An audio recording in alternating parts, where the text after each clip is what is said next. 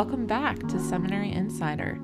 Today we'll talk again with Ryan Clausen, Executive Director at ACTS Seminaries, this time about what it means to be called or have a call on your life. Later this will transition into a little bit about the meaning of faithfulness or being faithful to our call in both ministry and in life. And while in future episodes we'll get a little bit more into ministry and what it means and what it can look like, I think this is a really great conversation that can shape the way we live our faith.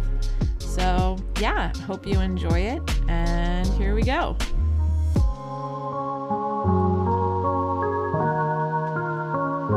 kind of want to know what your thoughts are on what do we mean by call when we say that in this context?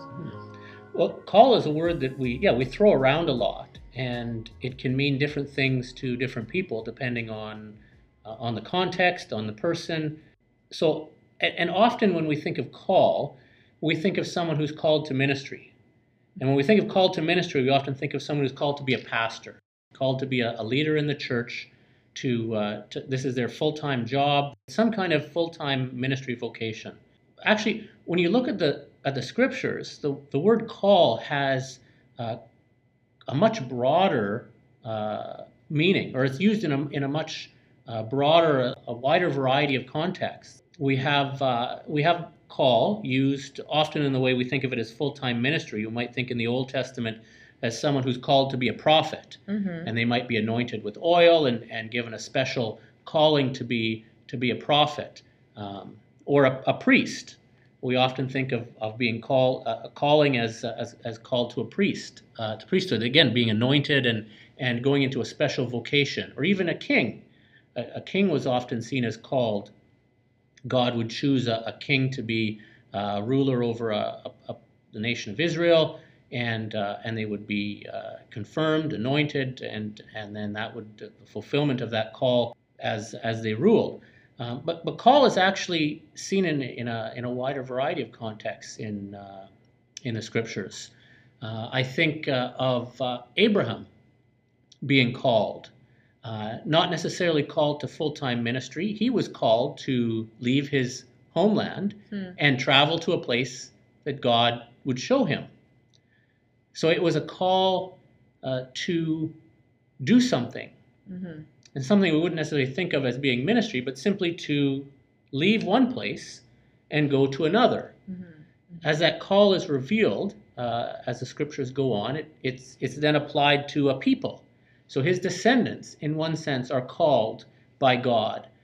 That's actually a great way to understand what does it mean to be a part of the people of God? What did it mean for the nation of Israel to be God's people? We read often in scriptures, it's nothing about who they were in their essence. They weren't a particularly distinctive or distinguished people. They were slaves. They were herders. They were farmers, but they were set apart by their call to be the people of God. And that call to be the people of God, again, wasn't necessarily just for their own benefit, but it was for the benefit of the world. They were called as the people of God to reveal God to the entire world. And actually, I think that is the concept of call that is what we're talking about at ACTS Seminaries when we talk about call. And in that sense, everybody is called to ministry.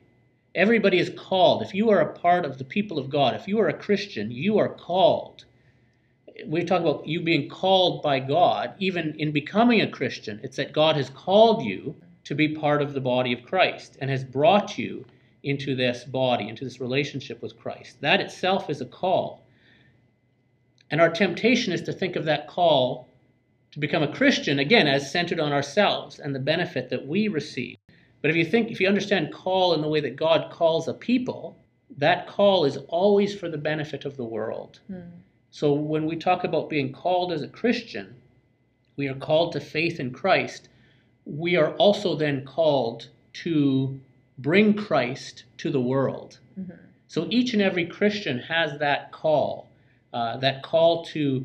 to be a witness to the gospel, to be God's representative wherever they are, in their family, in their church, in their community, in their workplace. Everywhere you go as a Christian, you are a representative of God. You are called by God to be that salt and light in the world. So when I talk about call, especially when we talk about call here at Acts, and who is called to ministry, every Christian is called to ministry. And one of the things that means then, not to be too self-serving here, but one of the things that means is that if every Christian is called to ministry, then every Christian could benefit from a seminary education. Because what do we do here at Acts? What is our purpose? Our purpose is to prepare men and women to live out the call that God has placed on their lives. And yes, that means that for those who have been called into a particular ministry, whether that's pastoral ministry, whether that's as a missionary, whether that's as a counselor or a chaplain, we will prepare you for that vocation. But every Christian has that call to be a witness to the gospel everywhere, wherever they are. So when you ask who would benefit from a seminary education, every Christian would benefit from a seminary education because every Christian is called to be a minister of the gospel wherever God has placed them. Yeah. This definitely is a different perspective, I think, than, the distinguishing between being called to ministry and then just being, a layperson Christian, essentially, which I do feel is the understanding I had while growing up. Well, and I did as well. In fact, I don't like the term layperson, but the problem is I haven't found a better term yet. So I use it sometimes. Sometimes I try to use other language. But when I grew up, I come from a family with quite a number of my relatives who are pastors. My father was a pastor. My grandfather was a pastor. My great-great-grandfather was a pastor. I have an uncle who was a pastor. So we had a strong understanding of what it meant to be called to ministry. The downside to that was that I think in particular of some of my relatives who had, in that case, a sense that somehow if you were called to ministry, you were special, or you were different in God's eyes than someone who wasn't a pastor. And I remember often at Christmas dinner, my grandma would always ask one of the people who was a pastor to pray when we all gathered as a family. And I remember seeing and learning about how painful that was for some of my other relatives who were not pastors, who were business owners or farmers, loved Jesus just as much as those who were pastors, were studying the scriptures in a deep and meaningful way, were striving to live out their faith, were lay leaders in their church, but they weren't pastors, and so they never got asked to pray at Christmas dinner. And it seems like a small thing, but that's part of that exaltation of pastoral ministry and a devaluing of what God is calling every Christian to do and to be in the world. And so, again, we're all creatures of our experience to some degree, but that's one of the reasons I feel so strongly about this. And I've been a pastor. I've pastored in churches. I've also been a truck driver. I've also worked in a lumber yard. I've also worked construction. I was a concierge in a hotel. But in each and every one of these situations, I was just as much a minister to the people that I worked with than I ever was in a church. I mean, you drive for 6 hours delivering a load of drywall with a coworker. I mean, the weather doesn't occupy your time for very long. Pretty soon, you eventually get into some deeper conversations. And this is a guy who he'd never darkened the door of a church. But here I have the opportunity to represent Jesus to this person. And thankfully, I had some of that training and that experience and formation that you get at seminary. Yeah, the church is the body of Christ, and every part of the body has a role to play. And I think it's helpful when we think about the priesthood of all believers to couple that together with the concept of the body. Because we can also go too far in the other direction. When you talk about the priesthood of all believers, we think, well, everybody should do either everything or everybody should do the same thing. So the priesthood of all believers doesn't mean you don't have pastors anymore. It doesn't mean that you don't have leaders. What it means is that, again, it's this concept. Everybody is called to be a minister of the gospel. Yeah. It's not that only some people have a special call and everybody else can just sit in the pew and take it in. The priesthood of all believers means that everybody has that call from God. Everybody has been called to be a witness to the gospel, to represent Jesus wherever they are. And some people have particular gifts and can do it in particular ways. Other people have different gifts and are able to be witnesses in other ways. And even amongst people who are called to ministry, this can be a difficult situation. As I remember, again, when I was pastoring, going to evangelism conferences, and I'd go to sessions, and there would be someone who was an evangelist, and they would talk about how to be an evangelist. And they would tell a story.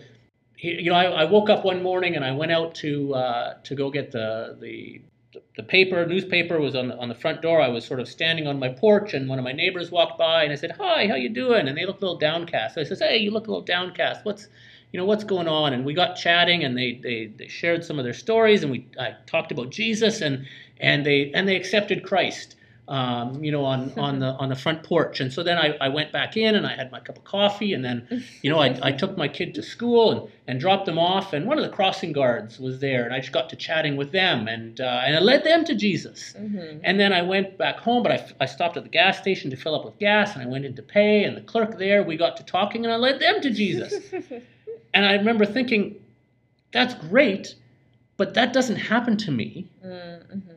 And I don't think there's any way that I can do that. So this isn't really teaching me anything about how to be a witness to the gospel, because those aren't my gifts.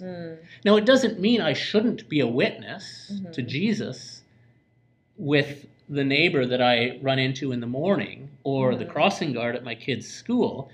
It just means that I may not have that particular gift. It's wonderful that some people do. The fact that I don't doesn't make me any less. It just means that I have different gifts. There's a different way that God is going to work through me. And that's where the concept of faithfulness comes in. We are called as Christians to be faithful.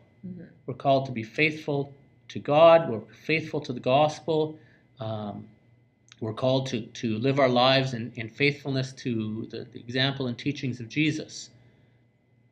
We are not called to answer for the results or the outcome.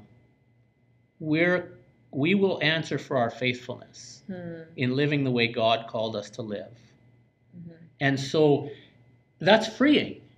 That I'm not a failure if this person never comes to Jesus. That's not my job. My job is simply to represent Jesus faithfully with whoever I happen to encounter. So. And don't be blind to the flaws. Again, if we had time and wanted to get into it, I'd talk about the flaws of all different kinds of ministries. There's and again, we talk about there's ways to be a good pastor. I think there's ways to be a poor pastor. So it's not the ministry itself that's good or bad, but there's ways that we go about it that are, I don't want to say more effective or less effective, because there's been talking about effectiveness not being but there's ways that are more faithful to what Jesus is calling us to do, and there are ways that are less faithful to what Jesus is calling us to do. And so, again, the ministry itself is less a factor, and it's the way in which we go about it, the purpose for which we do it, and our own actions and activities. Are they in conformity with Jesus as we're doing this, or are we acting out of our own selfish selves? Which I know, there's a lot of things intermixed. Even, wanting to, I think when I was younger, wanting to be someone of importance in, youth group or something like that. The temptation is definitely there. So, and not that we don't want results. I should be clear. I think that, anytime we do something, we should have a hoped for outcome. Yeah. We should be doing something, and if something doesn't create that outcome that we thought it would or that we wanted it to, it's not that we say, oh well, and we either keep doing it or we stop doing it. I think there's an important evaluation that needs to take place. Okay, I was doing this, it didn't work. Do I need to do it differently? Yeah. Do I need to? Because again, there's no point in doing something over and over and over again if it actually doesn't produce any results. The important thing is to learn from the outcome, but it's not to take that kind of responsibility for something that is God's responsibility to bring about. So there still is an important. Results are important. We want to accomplish certain things, and we should be able to evaluate our actions and adjust and change when necessary, but not to take the responsibility that's not ours to take. That's a good point. I think that's a good place to kind of wrap it up here too, because I think we've got a lot of content that we've covered. And again, thanks for your time and your insight. I think these are really important topics to be discussing. And any last thoughts before we close it down here? No, this has been a pleasure, and I hope if this is something that is helpful, if someone finds this useful, that they'll think a little bit more deeply about what God is calling them to do, and who God is calling them to be, how they can become more like Jesus each day. And if there's a way that we at ACTS Seminaries can help with that, well, we would love to do so. That's what we're here for. Awesome. Thanks, Ryan.